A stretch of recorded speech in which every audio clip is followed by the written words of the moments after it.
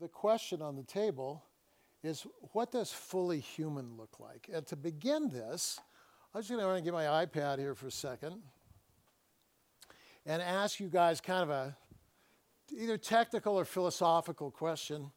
And we're a small enough group, so we'll just do this. So when does an iPad become an iPad? At what point would a user, the end user, say, oh yeah, that's an iPad? And it's a bit of a rhetorical question. You should know the answer. It's not really an iPad just because it has rare earth metals and some bizarre glass on the screen and some kind of lithium battery and all kinds of interior microcircuitry. That's all well and good, but it's only well and good if it what? Anybody? Only if it works, right? And so it's not really an iPad until it's functional. And the reason that's so valuable to kind of ponder is because if you go back and you ever read through Genesis 1 through 3, the story of Genesis 1 through 3 really is about God not just creating stuff, but making things that are functional. Because in the beginning, it says, in the beginning, God created the heavens and the earth, right? And then it says the earth was formless and void. What does that mean? That means all the stuff was there, but nothing was functional, all right? And so then he begins to create things and give them functions. He separates the waters, so you have ocean and land. Land has a function. The ocean has a function. He creates the hydration cycle, right? Evaporation, condensation, wind, rain, or in my case, snow, melt, rivers, back to the ocean. You can read in Psalm 104, the hydration cycle. That has a function. What's its function? Well, its function is to serve the flora and the fauna, right? That God also created, which also have a function. We eat the flora and the fauna, and so that helps us sustain our lives, and they eat each other, and that helps them sustain their lives.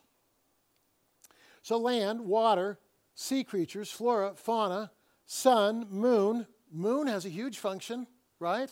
The tidal cycles that create the way that we live. The sun has an enormous impact on our lives. And then finally, at the very end, God creates humans. It's the very end of Genesis 1. So then the question is, okay, sun has a function, moon has a function, everything has a function. And then when God created humans, male and female, he created them, humans have a function. What's their function? What did God say? Let us make humans in our image. So what's your function and mine? Our function is to display the character of God. That's humanity's function. So my mentor, Adrian Thomas, he used to preach and he'd say, you know, if a Martian or some alien space creature got a hold of Genesis 1 and saw in the text that humans are made in God's image, then they'd be like this, oh, well, if we want to know what God is like, let's go to Earth. And then let's just look at humans because they're the image bearers. And of course, if an alien were to do so and look at humankind and say, what's the character of God, what would they say? Well, we got bad news about this God who created the universe. This God's a liar. This God's unjust. This God's oppressive. This God's greedy. This God's fearful. This God's hateful. This is a warring God. This is a corrupt God. This God destroys its own creations wantonly. On it goes. And why would that bad report come? Here's why. Because in Genesis 3, we lost our capacity to fulfill our calling to display the image of God. We lost it completely. It's still inherent in us, but at best, what any of us offer is a distorted image of God, right? At best. So that's kind of the challenge on the table. And when you read the Bible, if you've been here this week, you know, oh, Abraham, how did he do? Well, he lied about the identity of his wife, and then he slept with a maid. How did Isaac do? Unabashed favoritism regarding his children. Tried to usurp the will of God by giving the blessing to the older son. How did Jacob do? Liar, cheater, thief. How did Judah do? Slept with his daughter-in-law, thinking her to be a prostitute, impregnated her, tried to cover it up. How did the rest of the brothers do? They murdered an entire village, and that's God's chosen family, right? And then there's all the other, there's Mesopotamia and Egypt and all the other, the Hittites and the Amorites, all of which are building their empires on polytheism but domination. None of them look like God. So here's the deal. We've fallen short of our capacity to fulfill our calling. And no one did it ever until along comes Jesus, right? So in the Gospel of John, chapter 1, verse 14, here's what you see. The Word became flesh, dwelt among us. That's Jesus becoming a man. And then it says this, we beheld his glory, and his glory was as the only begotten from the Father, full of grace and truth. So when Christ came, what did Jesus say? He said, if you've seen me, you've what? You've seen the Father. I am the exact representation of my Creator. That's not only cool, but what is important for us to understand is Jesus is the first one to do what is actually all of our calling. Because we're all called to be image bearers, and Jesus did it, right? And so we want to kind of learn from Jesus, what does it mean to kind of be this full, exact representation of God? And so tonight, the first thing that we have to do is kind of raise our sights and fixate, if I can say it that way, fixate on Jesus, right? And so that's what we learn in Hebrews 1 and 2. Listen as I turn to Hebrews 1, and I'm just going to read here for you. We read this in Hebrews chapter 1. God spoke in many ways through prophets, many portions, but in these last days, he's spoken to us through his Son, heir of all things, through whom God made the world. God made the world through Christ. Then it goes on. He, Christ, is the radiance of God's glory, and then, very important, the exact representation of his nature, and upholds the entire world by his power. So if you want to know what God looks like, look at Jesus, right? And okay, we all understand that, but do we? Because Jesus made a warning in John 5:39. What did he say? He said this to religious leaders. He said, you guys search the scriptures because you think in them you have eternal life. Now that sounds really complimentary, but Jesus goes on and he finishes the sentence and he says this, the scriptures point to me, but you're unwilling to come to me.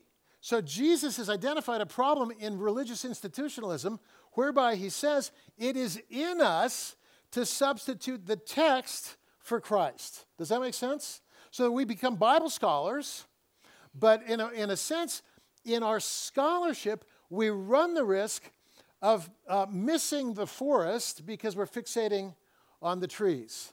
And I can tell you, because I was a seminary student, I'm with people who know the Greek, know the Hebrew, know the church history. Some of them know the Aramaic, but in their personal lives, it's not working.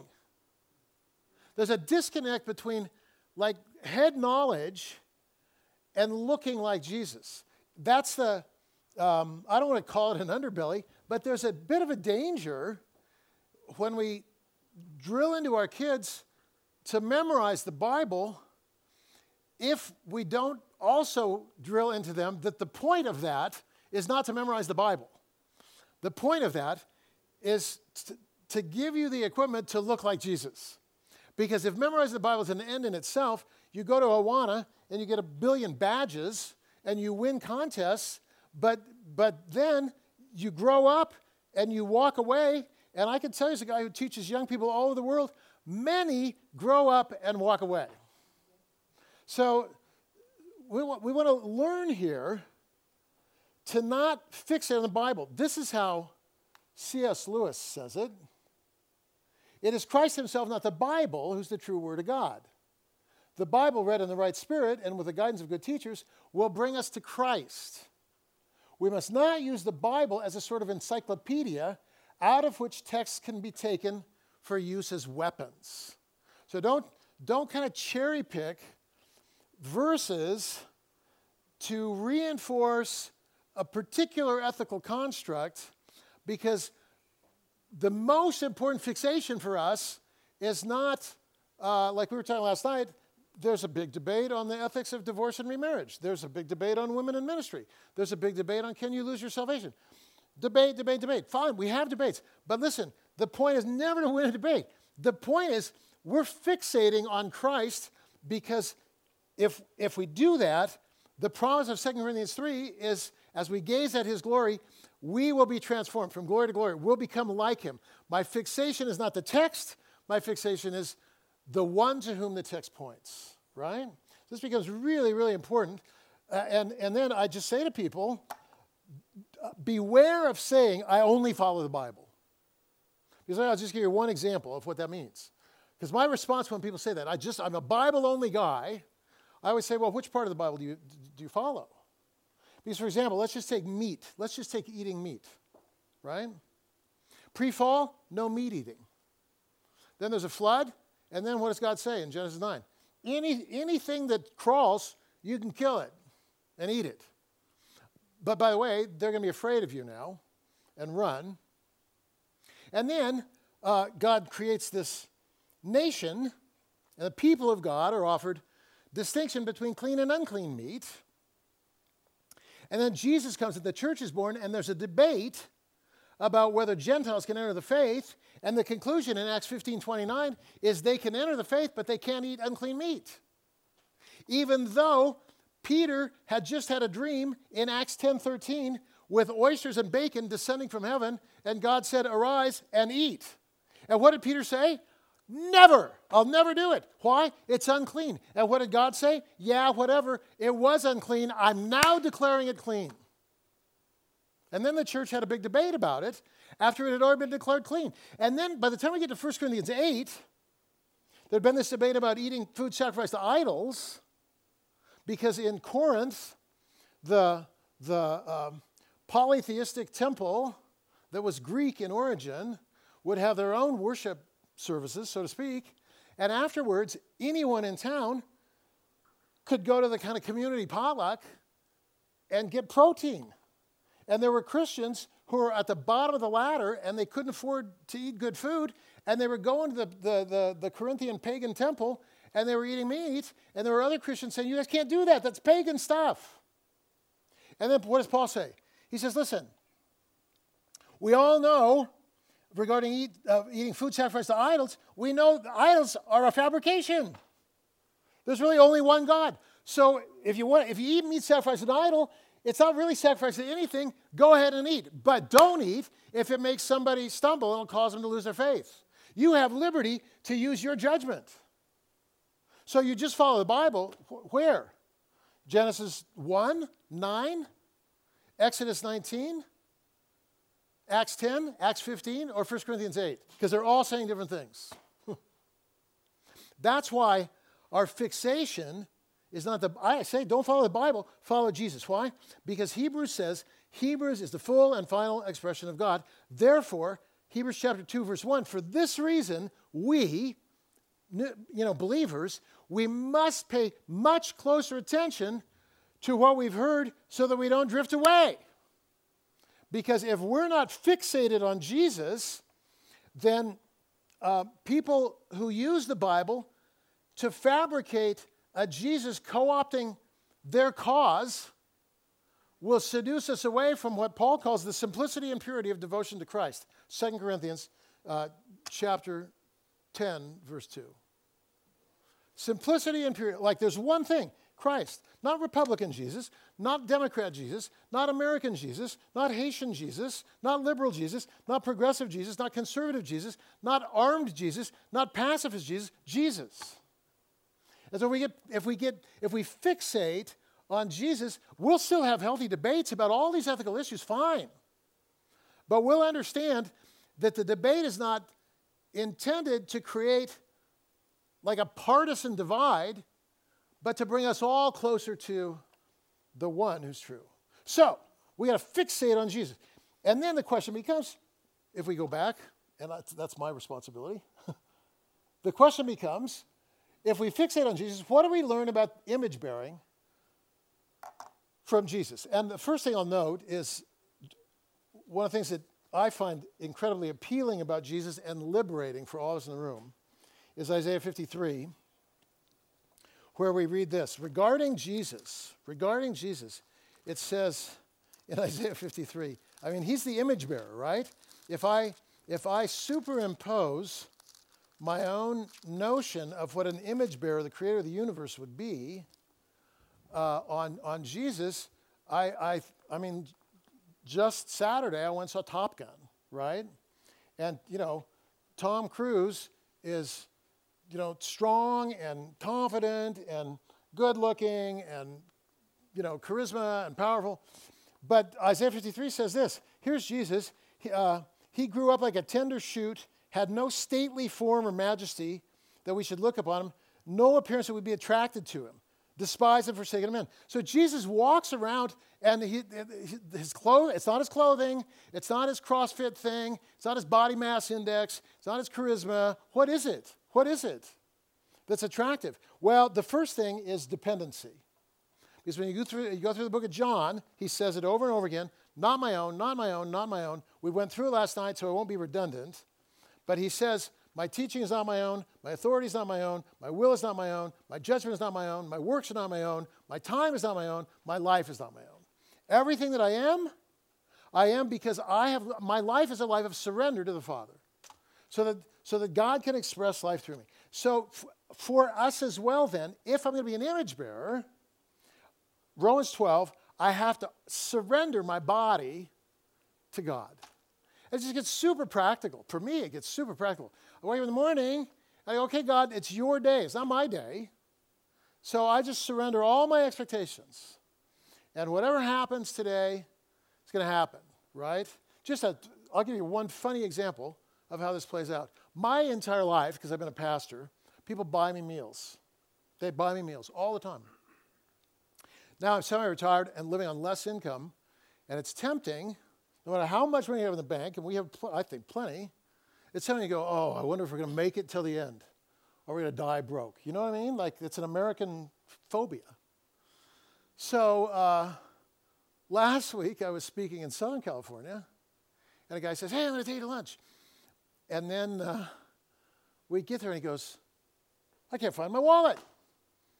And I go, no problem, I'll buy. Fine, it's all good. And then today, I went to General Sherman to meet a friend from Fresno who I'd gone to high school with. And my friend goes, it's crazy, I got up here and I realized I didn't even pack my wallet. I don't have any money. I don't have any money.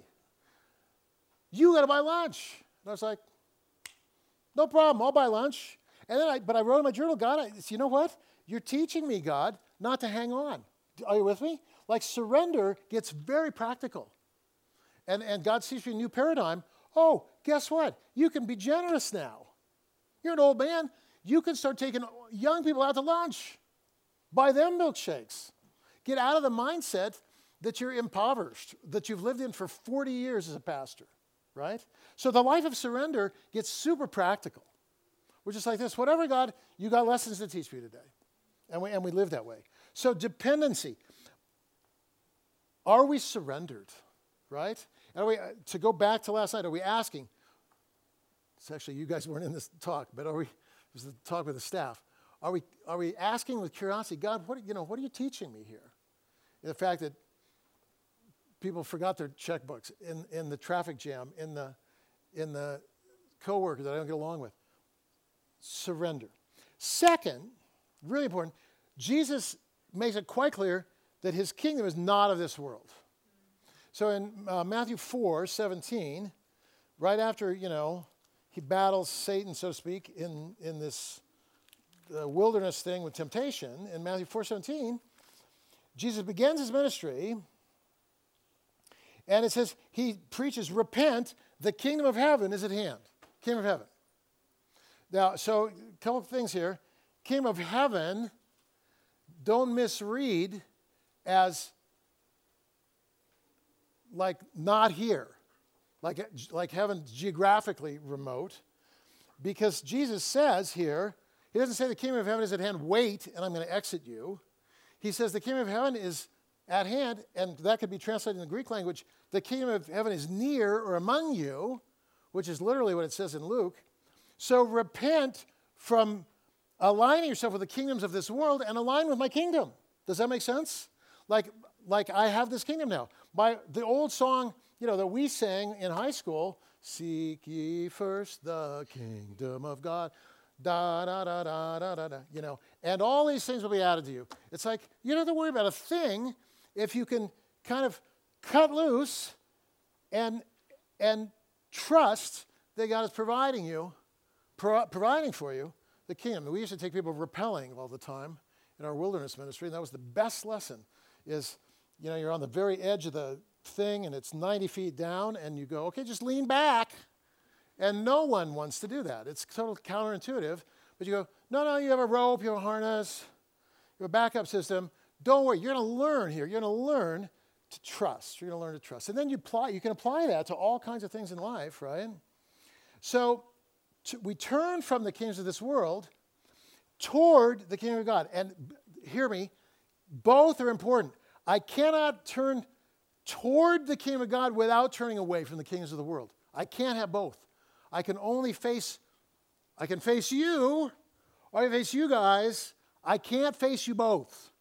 So if you're the kingdom of this world, and Jesus says repent, what he's saying is you got a value system, you're on it, but don't be on it anymore. New value system, right? New way of living. That's the kingdom. And so this kind of repentance call was a critique to the entire religious system. The Jews were divided into four crowds. So what he's saying is, he's saying to the zealots, hey, you zealots, turn away from this ideology that you're going to storm the Capitol by force and put in a new government. It's insurrection. No, there's a kingdom over here. This is the kingdom of God. So the zealot thing isn't right. Pharisees, he says, hey, you guys turn away from your obsession with moral purity that causes you to create division and hypocrisy and turn to the kingdom of God.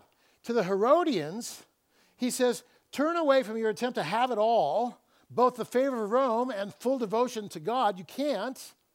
And to the Essenes, he says, turn away from your isolation, living in caves, and get back in the game. Everybody has to change. But these are the people of God that all needed to repent and follow this kingdom. And this kingdom then is, as we said last night, in the world, not of the world, but that's where we're called to be. And this kingdom is a kingdom of contrasts. In other words, Jesus says, you've heard it said, and he's talking to religious people, you've heard it said this, but I say to you this. And what he does is he turns conventional wisdom on its head. You've heard it said, don't commit murder. Perfect. It's in Exodus 19, right? Thou shalt not kill. I say to you, in my kingdom, we're going to dig a little deeper, and I want you to deal with your anger problem. And the fact that you can't have Thanksgiving with your brother anymore because he voted differently than you. That the kingdom of God reconciles those relationships, right? You've heard it said, don't commit adultery. But I'm saying to you, look, you can stay married. But staying married really isn't the point. The point is undivided devotion to that one that you love, so that you're not inwardly resenting that one and wishing you could conquer another. And I'll never forget, there was a guy in our church. He and his wife celebrated their 57th wedding anniversary. So, I had him up to interview him. This is about 2005 or something. And, they're up here. They're old people, And I go, what's the secret? 57 years. You know what he said? He said, and he was a fun guy, but a little grumpy. And he goes, divorce is not an option. And then they sat down, right? And so then, we've got 200 college students in the room. And I said, what do you think? They go, this is why you guys have not given us a good example. She said, I don't want to be in a stale marriage for 57 years where the only reason I'm still there is because divorce is not an option. I want to show me a couple that's in love after 50 years, because that's what Jesus wants. That's the point of do not commit adultery in this text. And then you've heard this said, an eye for an eye. And what I say to you, what? Somebody hits you on the left cheek, turn and give them the right cheek as well. Someone says, hey, take my pack a mile. Say, I'll take it too if you'd like. Someone wants your coat, give them your shirt. Years ago, when I was living in LA, these girls had come to Christ. They were new Christians, and they came to this little Bible study, and they happened to be studying the Sermon on the Mount, and on this particular night, they happened to be studying this particular text about giving stuff to your enemy, right? They want your shirt, give them your coat, or whatever it says, right? So they're in a Bible study and kind of hearing Jesus doesn't really mean that, of course. Got to be practical. Got to have your pepper spray, And then they left the Bible study and they were talking on the way home. I don't know, maybe Jesus does mean this, Let's see if we can just continue to pray about it and get some understanding. They park their car. They come out. They get out of their car. This is in Panorama City, right? San Fernando Valley. Get out of the car. Here's a guy with a knife. Give me all your money. They've just been in a Bible study. They look at each other and they start smiling. And they share this the next week. They said, so, we thought we'd put this to the test. And so we said to the guy, listen, we can give you our money. We've got some cash in our purses, a little bit. But we've been saving for a cruise. So we have more cash in our apartment, like $300 in a jar. And if you'll just wait here, because we don't want you in our apartment, we're going to go up and get that money and give it to you. We'll give you this money right now. And this is pre-cell phone days. We promise we won't call the police, but we're going to go up. And he didn't know what to do, oddly, because in his entire career of robberies, this had never happened. So he goes, oh, wait. You have 90 seconds. They go up. They get this cash. They get a Bible. They put $300 in a Bible, and they go and they say, here's like $300 and change. And, we got an extra Bible. We're going to give you all this. And then we'd like you to leave. But before you go, we'd like to pray for you. That's what they said. We'd like to pray for you. How can we pray for you?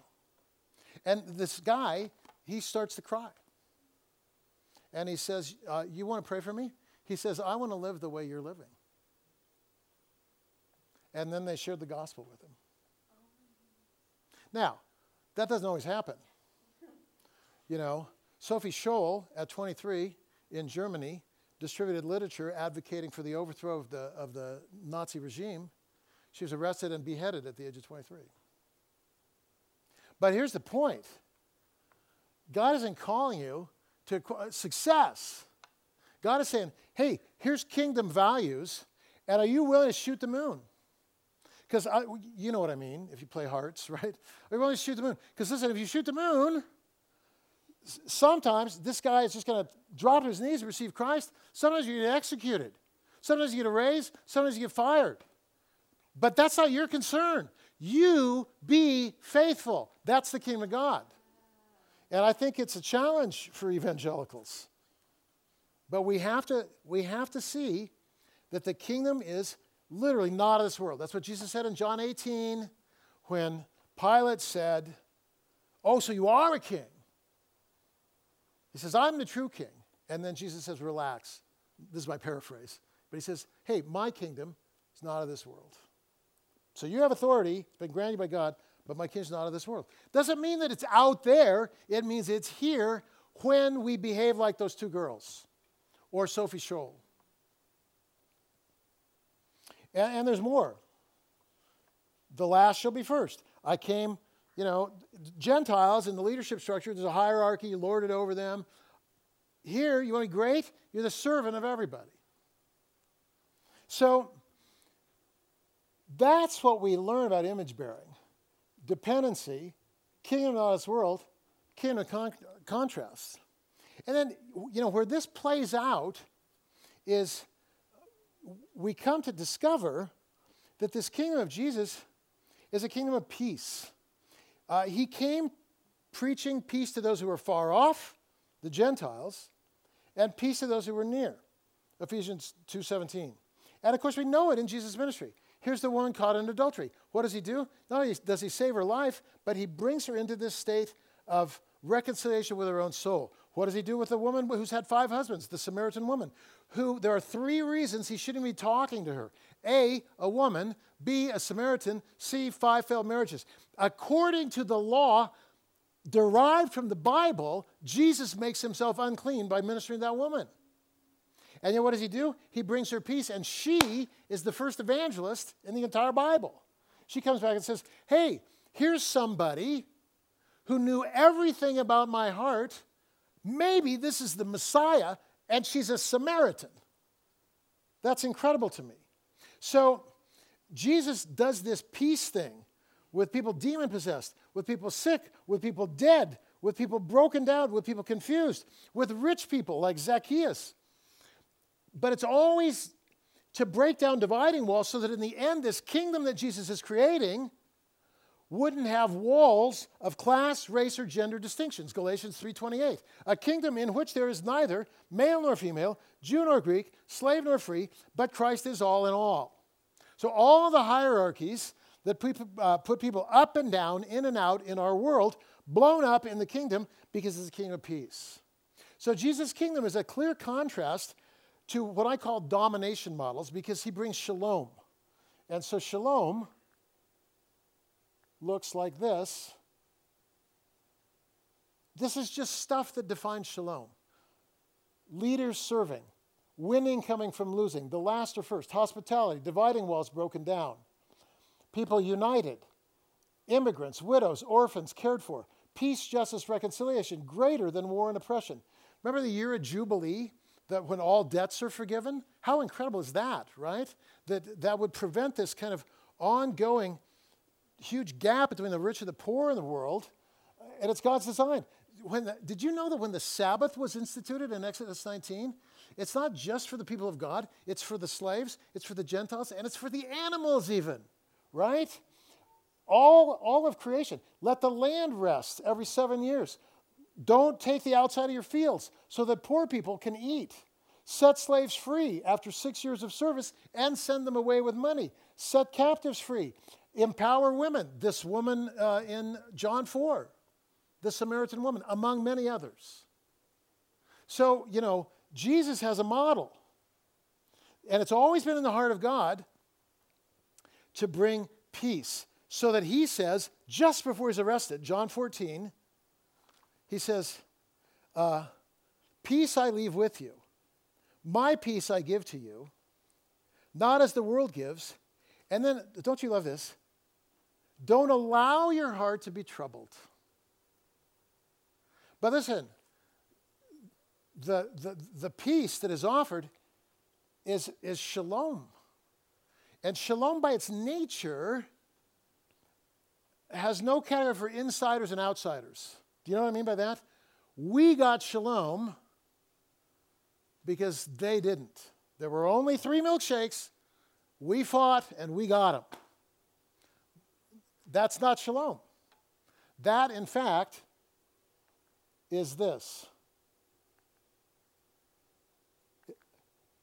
The domination model. If we go back, can we go back one? Maybe? Yeah, there we go. Remember, all the way back to Cain and Abel, you see the domination model simply says this. I want what you have, and so I'm going to conscript it by power, if I can.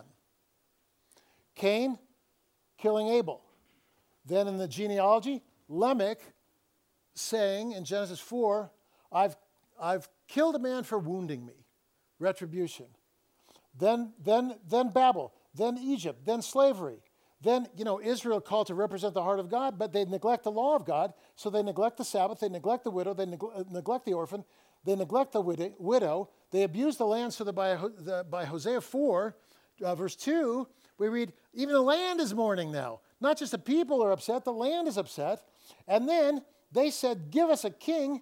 And, Samuel the prophet said, no, you don't want a king. God's your king. Oh, no, we want to be like all the other nations. Give us a king. They got a king. Because they got a king, they got civil war. Because they got civil war, they were destroyed by the Assyrian Empire, also domination model. Assyrians lasted until the Babylonians destroyed them. The Babylonians lasted until the Persians destroyed them, who lasted until the Greeks, who lasted until the Romans.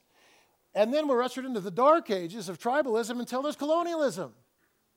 And conscripting land all over the world. Europeans, just literally dividing up a map of Africa on a table and saying, okay, the French get this, the Germans get this, the Belgians get this, and we're going to take their stuff, and they're going to work for us, and we're going to keep them alive, but they've lost everything. They've lost everything.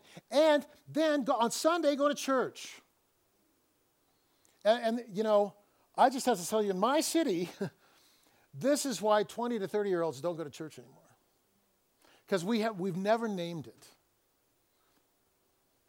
It's no problem. Your testimony, right? We all blow it. Nations blow it too. But let's name it. Because if we name it and own it, we move on. But if we continue to falsely claim moral high ground, it doesn't work. I could show you sermons from 19th century pastors articulating that the Negro isn't human and that it's God's will that they be owned as property, and that anyone in the congregation who would declare them to be human is to be excommunicated. I could show you the sermons. They're in libraries. They're in PhD dissertations. And so, listen, it's not an American problem. Go to Canada, same problem. Go to Europe, same problem. But it's a problem. Why? Because the domination model is not this kingdom. It's this one. And so if we say repent, and we're like this, oh yeah, I've repented. Well, really? What does that mean? Well, I've received Christ as my personal Savior, and I don't get drunk, and I'm happily married, and divorce is not an option, and I tithe, and I go to Bible study, but if I'm passively complicit in the domination systems of the world, still, then I'm not looking like Jesus, you see. So the kingdom of peace stands in contrast to the domination model. And the result of the kingdom that Jesus came to offer is that, Jesus said it this way. If we get to this next one here. Let me see if I can. Remember what Jesus said? He said, there's a broad road and a narrow road, right? And of course, Jesus, what did he say? He said, look, here's the narrow road. The narrow road, what is Jesus' mission statement in Luke 4? He says, God has anointed me, proclaiming good news to the poor, proclaiming liberty to captives, recovery of sight to the blind, to set free those who are oppressed, and to proclaim the year of the Lord's favor. Boom. when that happens, like in our neighborhood, pagans are finding the gospel because the front door isn't, you're a sinner. It's, will you come make sandwiches for the homeless people who are living on Aurora, a mile from our church? And people are like, yeah, I'll be there. Sign me up, man. And then pretty soon they become friends with Sally, who's in Bible study fellowship or MOPS or whatever thing we do. And then they're in the stream of God's activity, and then they're meeting loving people, and then they're hearing the gospel preached, and then they come to Christ. But the starting point was the kingdom. Does that make sense? Really, really important. Because the result of this kingdom that Jesus brought was this. The religious leaders, Rome, and the Jewish heads of state, all of whom hated each other, they all agreed on one thing. Jesus needs to die. So one thing they agreed on. He's raised the dead. He's healed the sick. He's restored sanity to a man living in the tombs. He's crossed social divides. And even on the night of his arrest, he revealed his character and continued teaching by healing the Roman soldier's ear that Peter cut off, and then saying to all the disciples, hey, if you live by the sword, you're going to die by the sword, which is kind of this very important warning.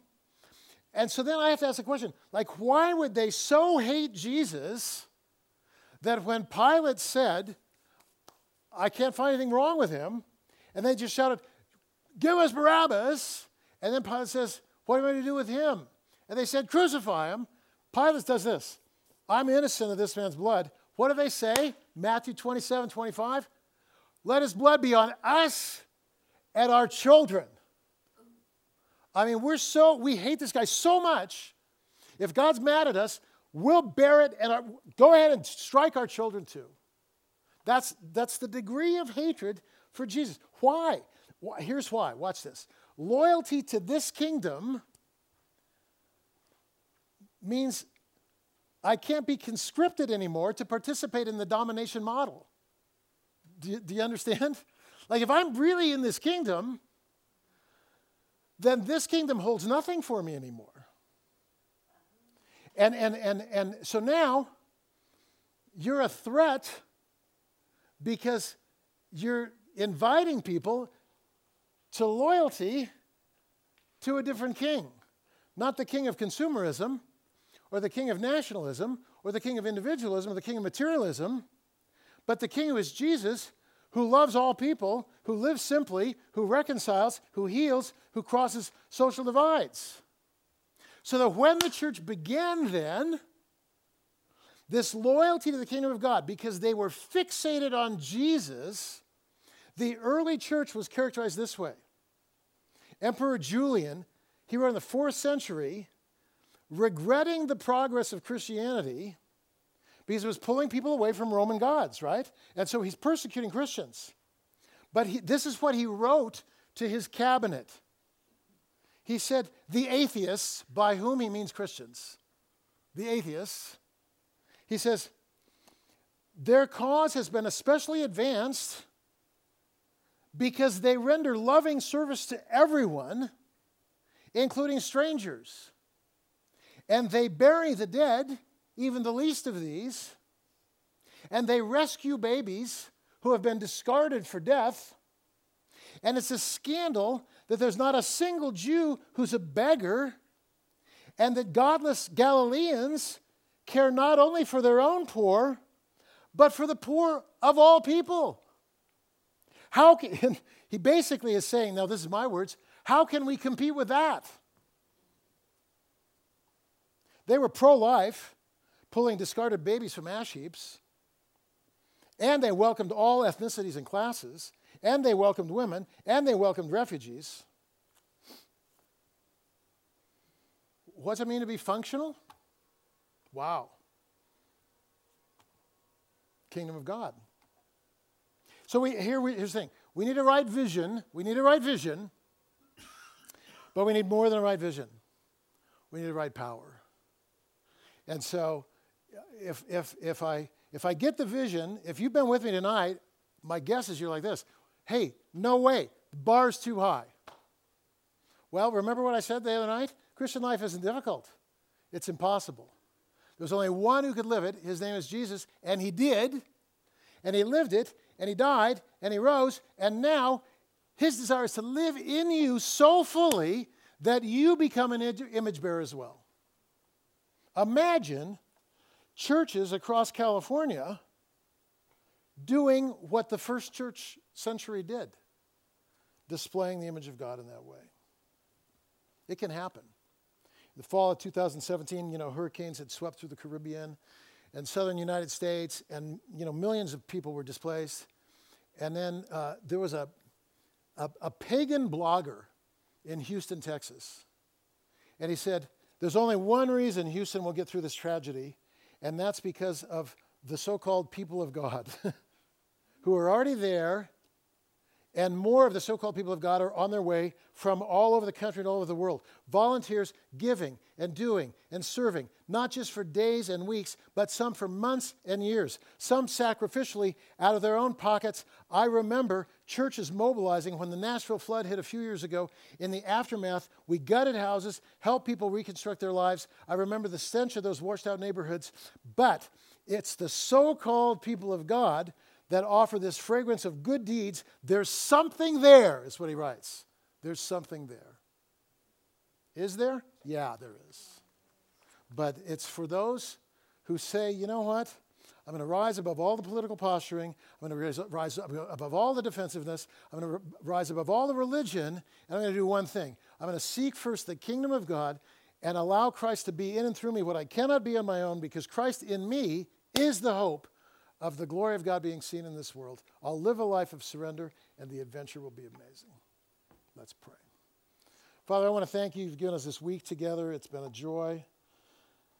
And we're mindful that the church in America right now so desperately needs to be fixated on your kingdom so that you find freedom to express through us hope and justice and mercy and peace and life.